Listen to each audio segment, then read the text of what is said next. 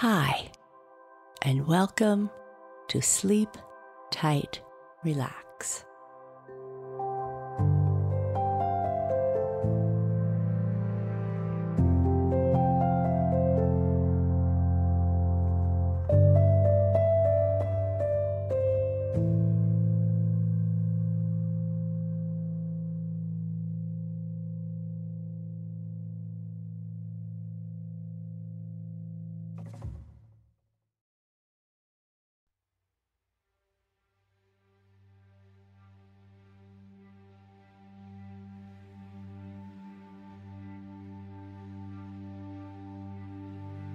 Hi there. Welcome to this episode of Sleep Tight, Relax, the podcast where we help you prepare to drift calmly off to sleep by listening to the calming sounds of nature, soothing music, and rich sleep stories. In tonight's sleep story, I'm going to read for you the seminal work of H.G. Wells, The Time Machine. The work is generally credited with the popularization of the concept of time travel by using a vehicle or device to travel purposely and selectively forward or backward through time.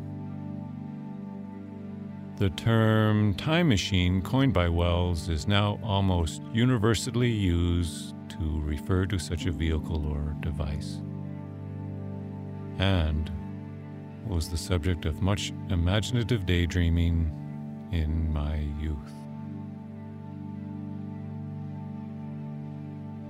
Before we continue with tonight's episode, let's first make sure you have a suitable environment for comfort.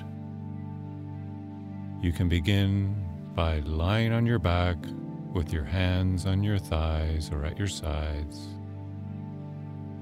Now would be a good time to position your pillows or your other little comforts to make sure that everything feels as it should.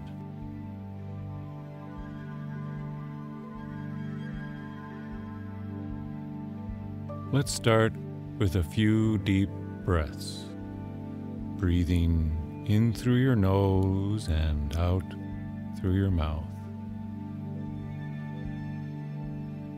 Breathe in and breathe out. Breathe in and breathe out. Breathe in and out.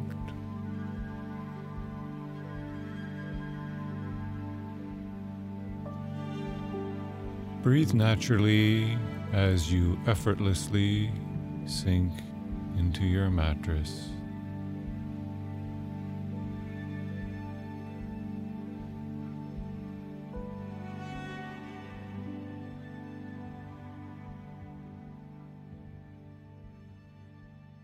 The Time Traveler.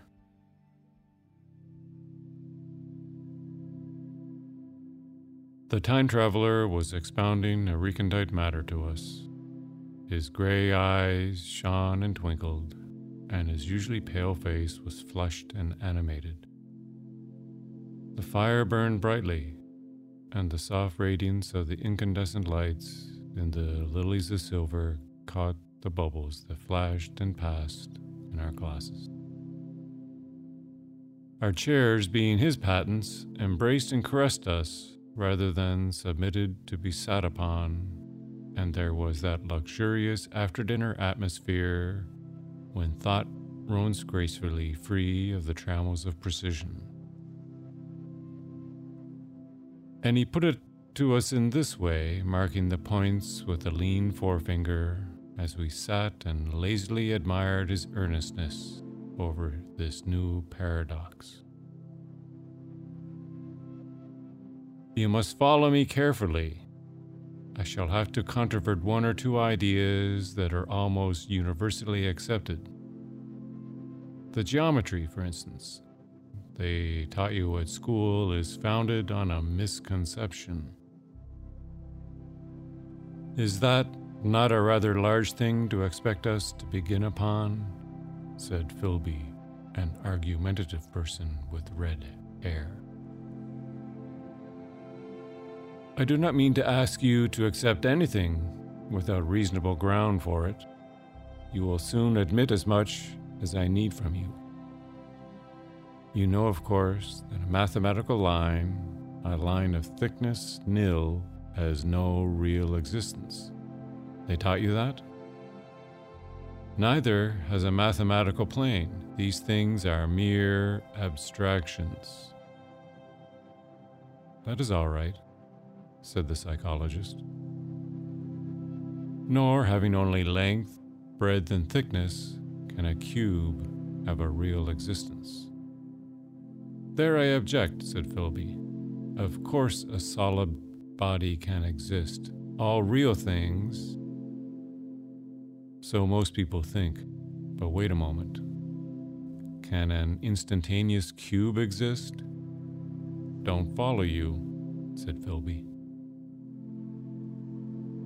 Can a cube that does not last for any time at all have a real existence? Philby became pensive. Clearly, the time traveler proceeded.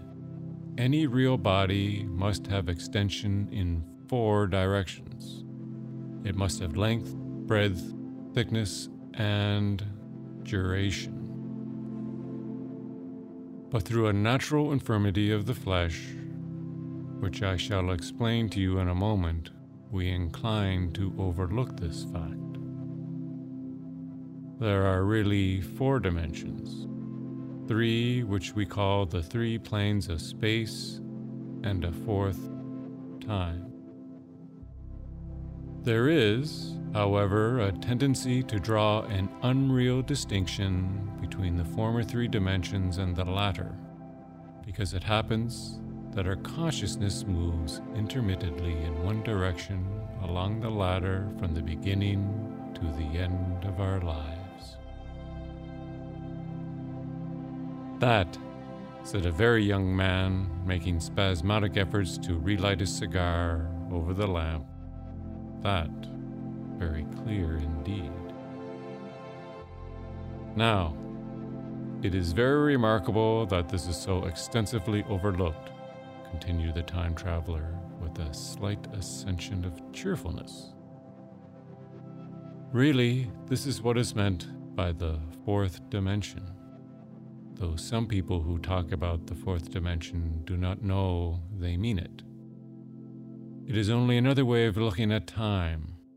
There is no difference between time and any of the other 3 dimensions of space, except that our consciousness moves along it.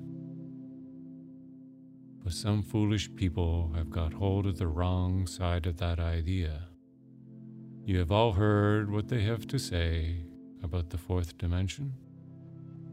I have not, said the provincial mayor. It is simply this, that space, as our mathematicians have it, is spoken of as having 3 dimensions, which one may call length, breadth, and thickness, and is always definable by reference to these planes, each at right angles to the others. But some philosophical people have been asking why 3 dimensions particularly. Why not another direction at right angles to the other 3? And have even tried to construct a 4-dimension geometry. Professor Simon Newcomb was expounding this to the New York Mathematical Society only a month or so ago. You know how on a flat surface, which has only 2 dimensions, we can represent a figure of a 3-dimensional solid, and similarly they think that by models of 3 dimensions they could represent one of 4, if they could master the perspective of the thing? See?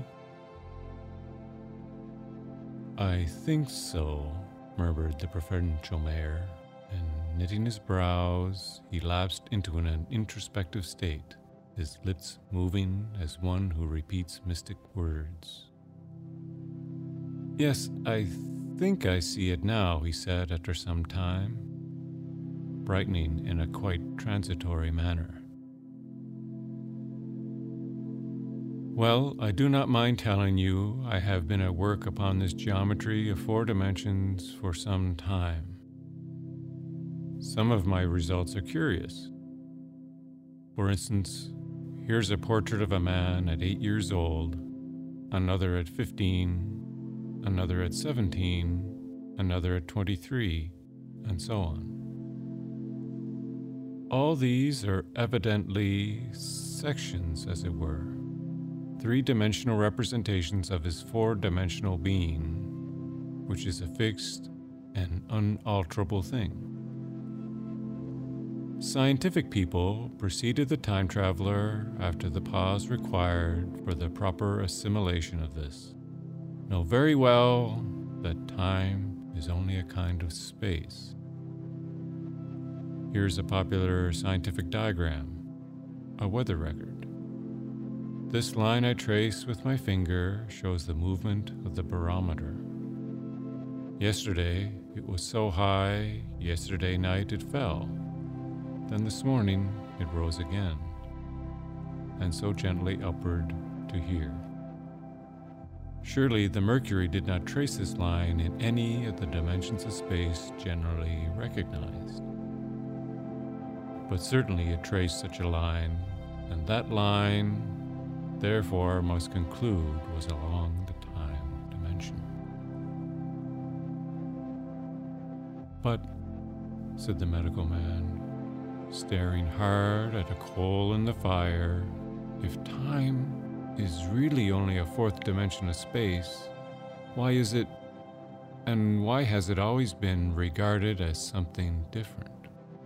And why cannot we move in time as we move about in the other dimensions of space?" The time traveler smiled. "Are you sure we can move freely in space?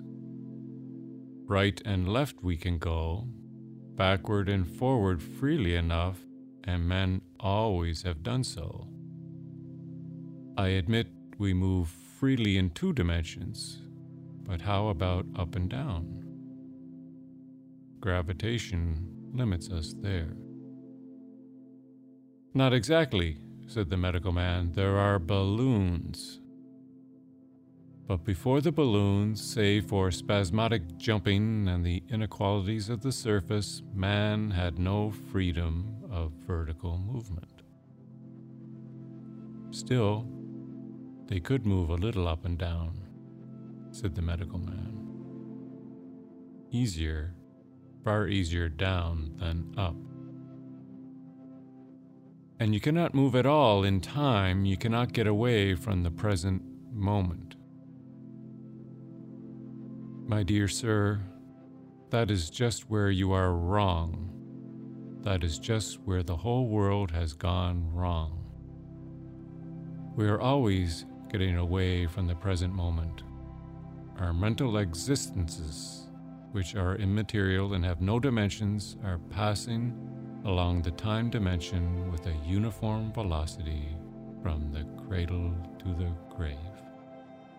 Just as we should travel down if we began our existence 50 miles above the Earth's surface."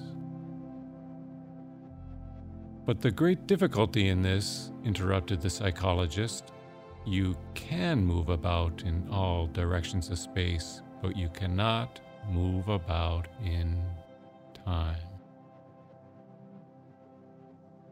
That is the germ of my great discovery. But you are wrong to say that we cannot move about in time. For instance, if I am recalling an incident very vividly, I'll go back to that instance of its occurrence. I become absent-minded, as you say. I jump back for a moment. Of course, we have no means of staying back for any length of time, any more than a savage or an animal has of staying 6 feet above the ground. But a civilized man is better off than the savage in this respect, can go up against gravitation in a balloon, and why should he not hope that ultimately he may be able to stop or accelerate his drift along the time dimension, or even turn about and travel the other way? "Oh, this," began Philby, "is all..." "Why not?" said the time traveler. "It's against reason," said Philby. "What reason?" said the time traveler. "You can show black as white by argument," said Philby, "but you will never convince me." "Possibly not," said the time traveler. "But now you begin to see the object of my investigations into the geometry of 4 dimensions. Long ago, I had a vague inkling of a machine." "To travel through time?" exclaimed the very young man. "That shall travel indifferently in any direction of space and time as the driver determines." Philby contented himself with laughter. "But I have experimental verification," said the time traveler. "It would be remarkably convenient for the historian," the psychologist suggested. "One might travel back and verify the accepted account of the Battle of Hastings, for instance."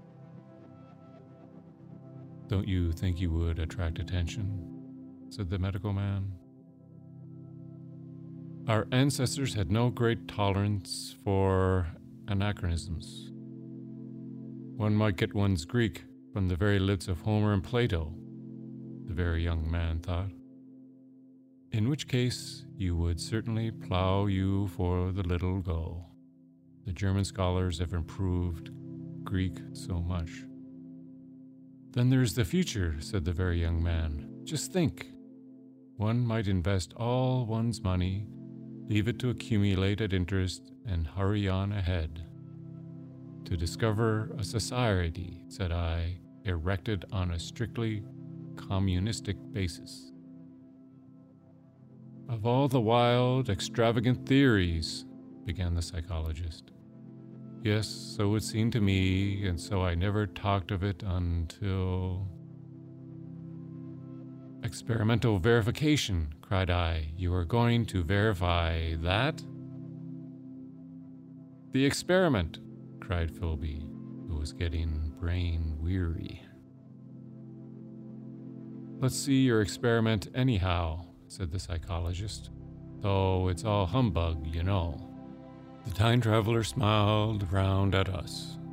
Then, still smiling faintly, and with his hands deep in his trouser pockets, he walked slowly out of the room, and we heard his slippers shuffling along the long passage to his laboratory.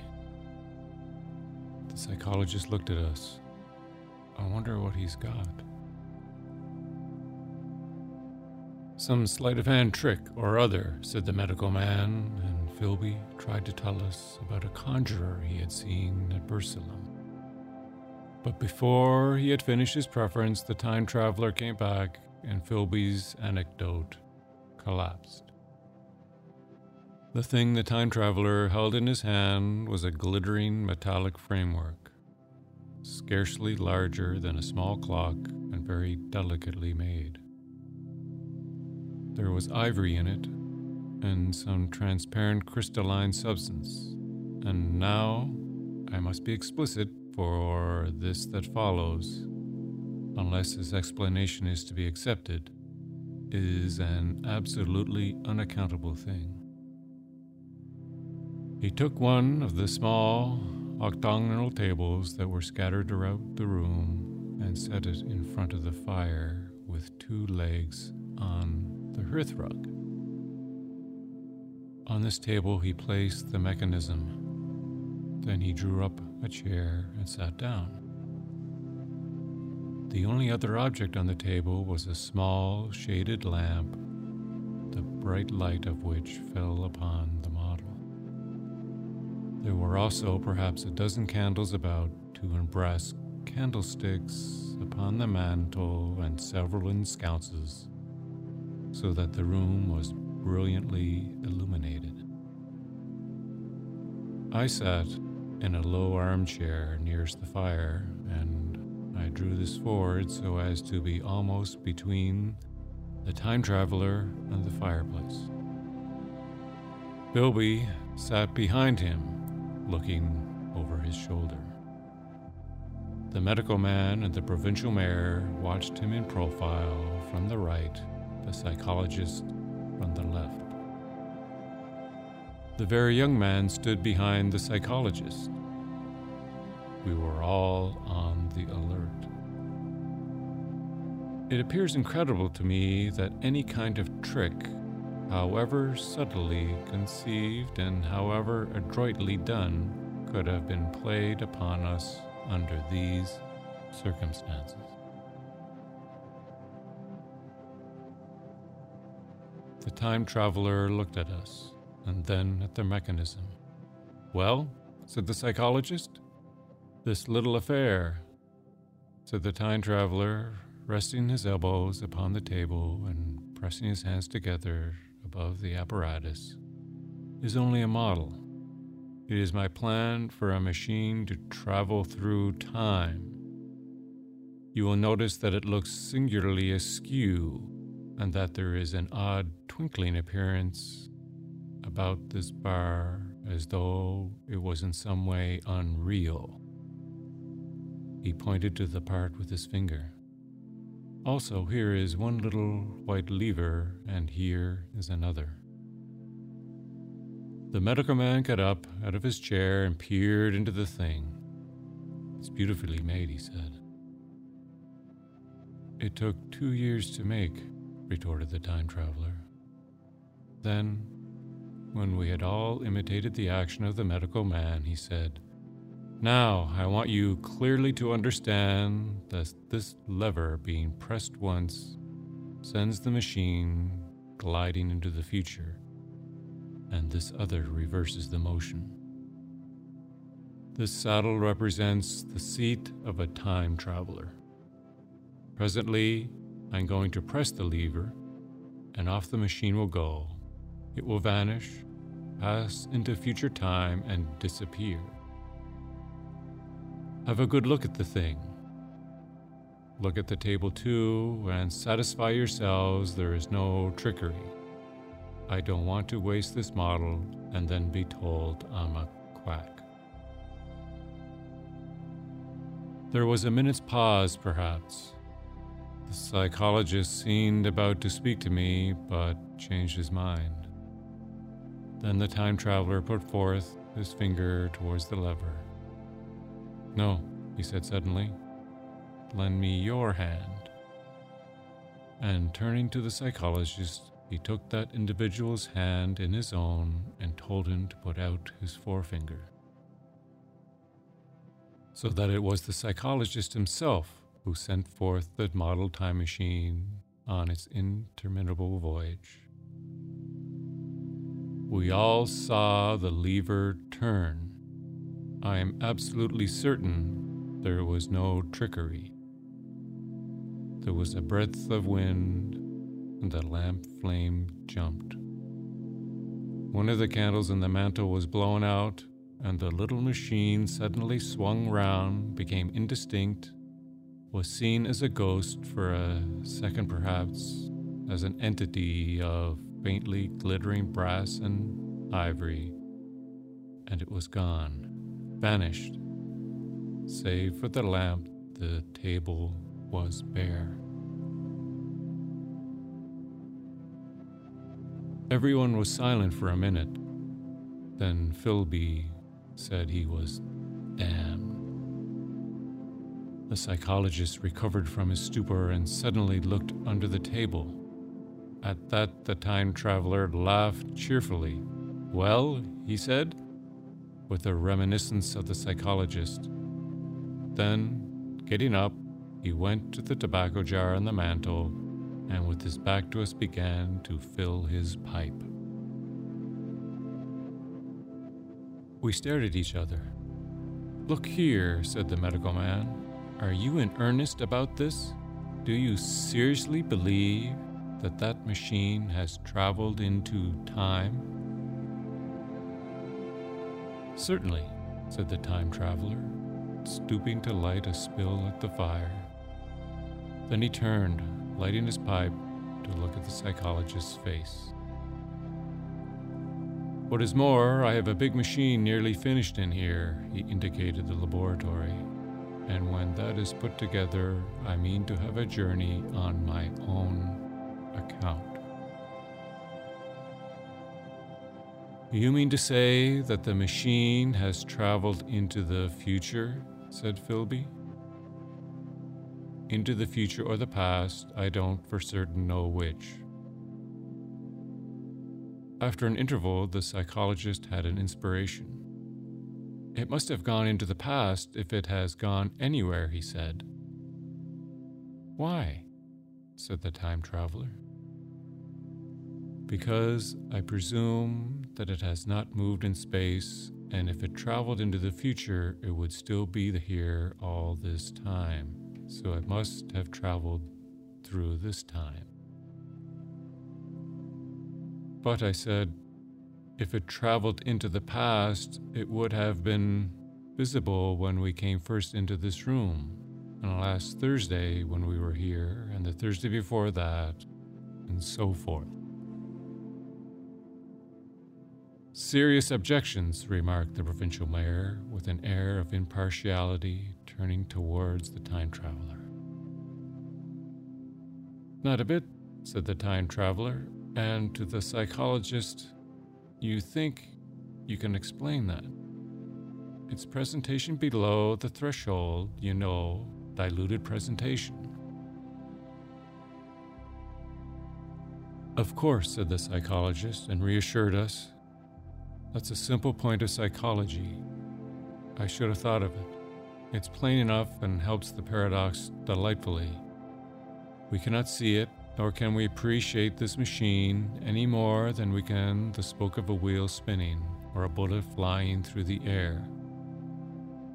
If it is traveling through some time 50 times or 100 times faster than we are, if it gets through a minute while we get through a second, the impression it creates will of course be only 1/50th or 100th of what it would make if it were not traveling in time. That's plain enough. He passed his hand through the space in which the machine had been. You see, he said, laughing. We sat and stared at the vacant table for a minute or so. Then the time traveler asked us what we thought of it all.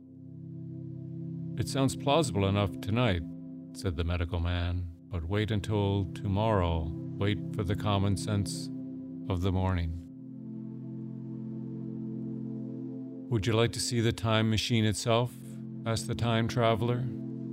And therewith, taking the lamp in his hand, he led the way down the long, drafty corridor to his laboratory. I remember vividly the flickering light, his queer, broad head in silhouette, the dance of the shadows, how we all followed him, puzzled but incredulous, and how, there in the laboratory, we beheld a larger edition of the little mechanism which we had seen vanish from before our eyes. Parts were of nickel, parts of ivory, parts had certainly been filled or sawn out of rock crystal. The thing was generally complete, but the twisted crystalline bars lay unfinished upon the bench beside some sheets of drawings, and I looked one up for a better look at it. Quartz it seemed to be. Look here, said the medical man. Are you perfectly serious? Or is this a trick, like that ghost you showed us last Christmas? Upon that machine, said the time traveler, holding the lamp aloft, I intend to explore time. Is that plain? I was never more serious in my life. None of us quite knew how to take it. I caught Philby's eye over the shoulder of the medical man, and he winked at me solemnly.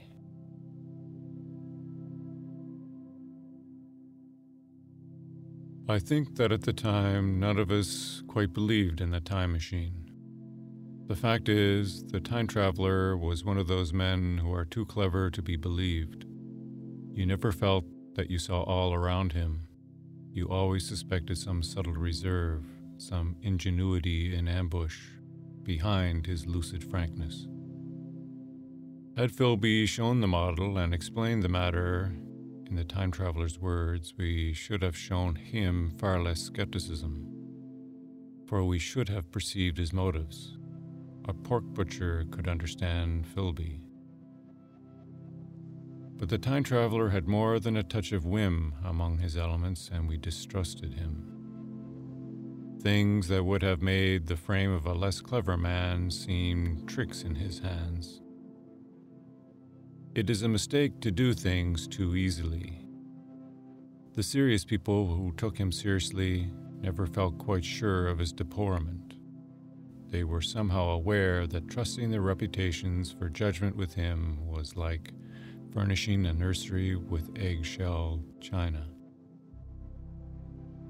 So I don't think any of us said very much about time traveling in the interval between that Thursday and the next, though its odd potentialities ran, no doubt, in most of our minds. Its plausibility, that is, its practical incredibleness, the curious possibilities of anachronisms and of utter confusion it suggested. For my own part, I was particularly preoccupied with the trick of the model. That I remember discussing with the medical man, whom I met on Friday at the Linnean. He said he had seen a similar thing at Tubingen and laid considerable stress on the blowing out of the candle. But how the trick was done, he could not explain. The next Thursday, I went again to Richmond. I suppose I was one of the time traveler's most constant guests, and arriving late, found 4 or 5 men already assembled in his drawing room. The medical man was standing before the fire with a sheet of paper in one hand and his watch in the other. I looked around for the time traveler, and "It's 7:30 now," said the medical man. "I suppose we'd better have dinner?" "Where's," said I, naming our host. "You've just come? It's rather odd. He's unavoidably detained. He asks me in this note to lead off with dinner at 7 if he's not back. Says he'll explain when he comes." "It seems a pity to let the dinner spoil," said the editor of a well-known daily paper, and thereupon the doctor rang the bell. The psychologist was the only person besides the doctor and myself who had attended the previous dinner. The other men were Blank, the editor aforementioned, a certain journalist, and another, a quiet, shy man with a beard, whom I didn't know, and who, as far as my observation went, never opened his mouth all the evening. There was some speculation at the dinner table about the time traveler's absence, and I suggested time traveling in a half-jocular spirit. The editor wanted that explained to him, and the psychologist volunteered a wooden account of the ingenious paradox and trick we had witnessed that day week. He was in the midst of his exposition when the door from the corridor opened slowly and without noise. I was facing the door and saw it first. "Hello," I said, "at last." And the door opened wider, and the time traveler stood before us. I gave a cry of surprise. "Good heavens, man, what's the matter?" cried the medical man, who saw him next. And the whole tableful turned towards the door. He was in an amazing plight, His coat was dusty and dirty and smeared with green down his sleeves, his hair disordered, and, as it seemed to me, grayer, either with dust and dirt or because its color had actually faded. His face was ghastly pale. His chin had a brown cut on it, a cut half-healed. His expression was haggard and drawn, as by intense suffering. For a moment he hesitated in the doorway as if he had been dazzled by the light. Then he came into the room. He walked with just such a limp as I have seen in footsore tramps. We stared at him in silence, expecting him to speak. He said not a word, but came painfully to the table and made a motion towards the wine. The editor filled a glass of champagne and pushed it towards him. He drained it, and it seemed to do him good, for he looked around the table and the ghost of his old smile flickered across his face.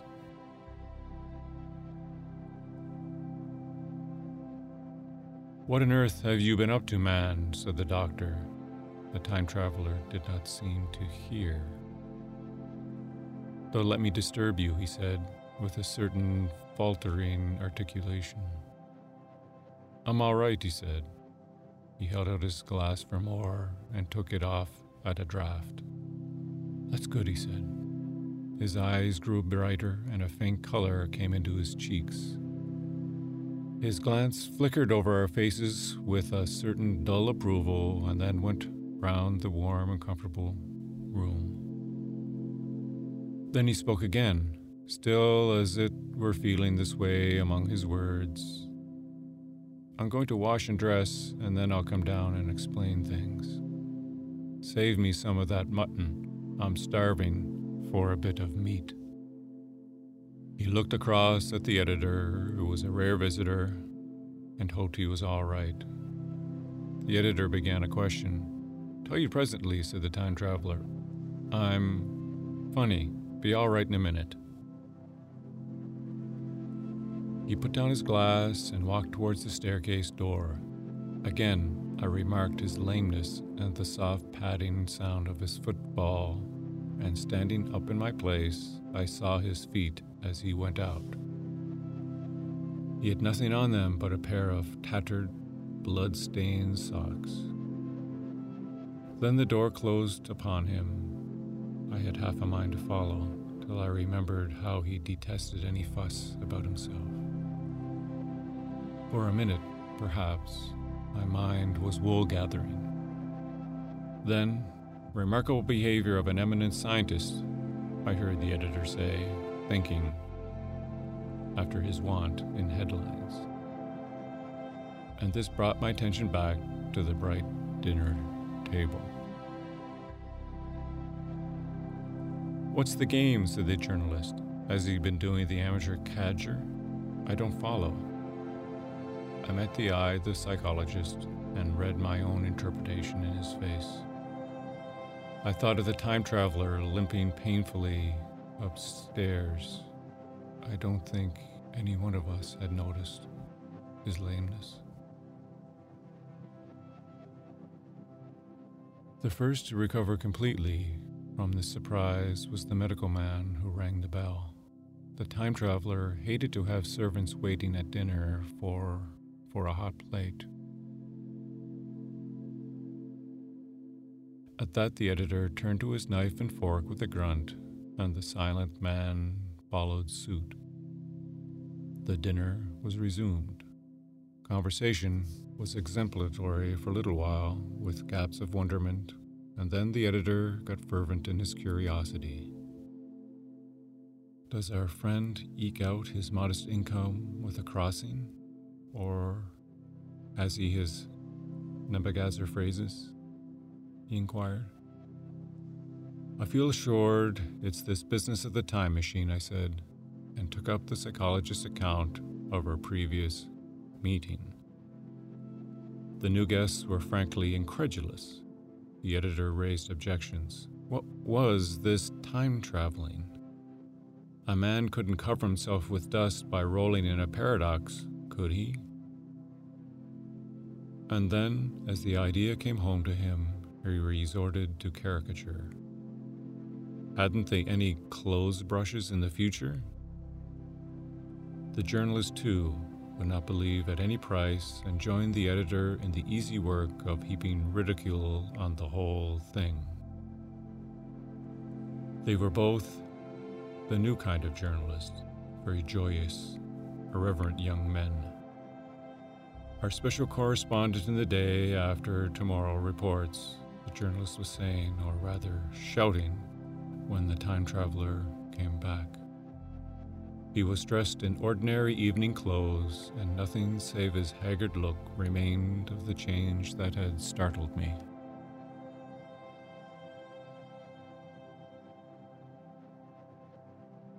"I said," said the editor hilariously, "these chaps here say you have been traveling into the middle of next week. Tell us all about little Roseberry, will you? What will you take for the lot?" The time traveler came to the place reserved for him without a word. He smiled quietly in his old way. "Where's my mutton?" he said. "What a treat it is to stick a fork into meat again." "Story!" cried the editor. "Story be damned," said the time traveler. "I want something to eat. I won't say a word until I get some Peptone into my arteries. Thanks. And the salt." "One word," said I. "Have you been time traveling?" "Yes," said the time traveler, with his mouth full, nodding his head. "I'd give $1 a line for a verbatim note," said the editor. The time traveler pushed his glass towards the silent man and rang it with his fingernail, at which the silent man, who had been staring at his face, started convulsively and poured him wine. The rest of the dinner was uncomfortable. For my own part, sudden questions kept on rising to my lips, and I dare say it was the same with the others. The journalist tried to relieve the tension by telling anecdotes of Hettle Potter. The time traveler devoted his attention to his dinner and displayed the appetite of a tramp. The medical man smoked a cigarette and watched the time traveler through his eyelashes. The silent man seemed even more clumsy than usual and drank champagne with regularity and determination out of sheer nervousness. At last, the time traveler pushed his plate away and looked around us. "I suppose I must apologize," he said. "I was simply starving. I've had a most amazing time." He reached out his hand for a cigar and cut the end. "But come into the smoking room. It's too long a story to tell over greasy plates." And ringing the bell in passing, he led the way into the adjoining room.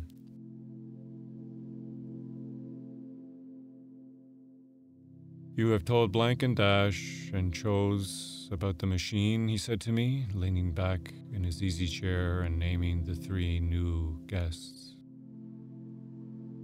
"But the thing's a mere paradox," said the editor. "I can't argue tonight. I don't mind telling you the story, but I can't argue.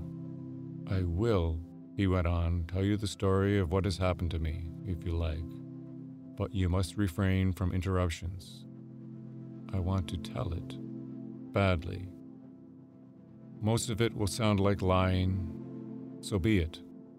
It's true, every word of it, all the same. I was in my laboratory at 4 o'clock, and since then, I've lived 8 days. Such days as no human being ever lived before. I'm nearly worn out, but I shan't sleep till I've told this thing over to you. Then I shall go to bed, but no interruptions. Is it agreed?" "Agreed," said the editor, and the rest of us echoed agreed. And with that, the time traveler began his story as I have set it forth. He sat back in his chair at first and spoke like a weary man. Afterwards, he got more animated. In writing it down, I feel with only too much keenness the inadequacy of pen and ink, and, above all, my own inadequacy to express its quality.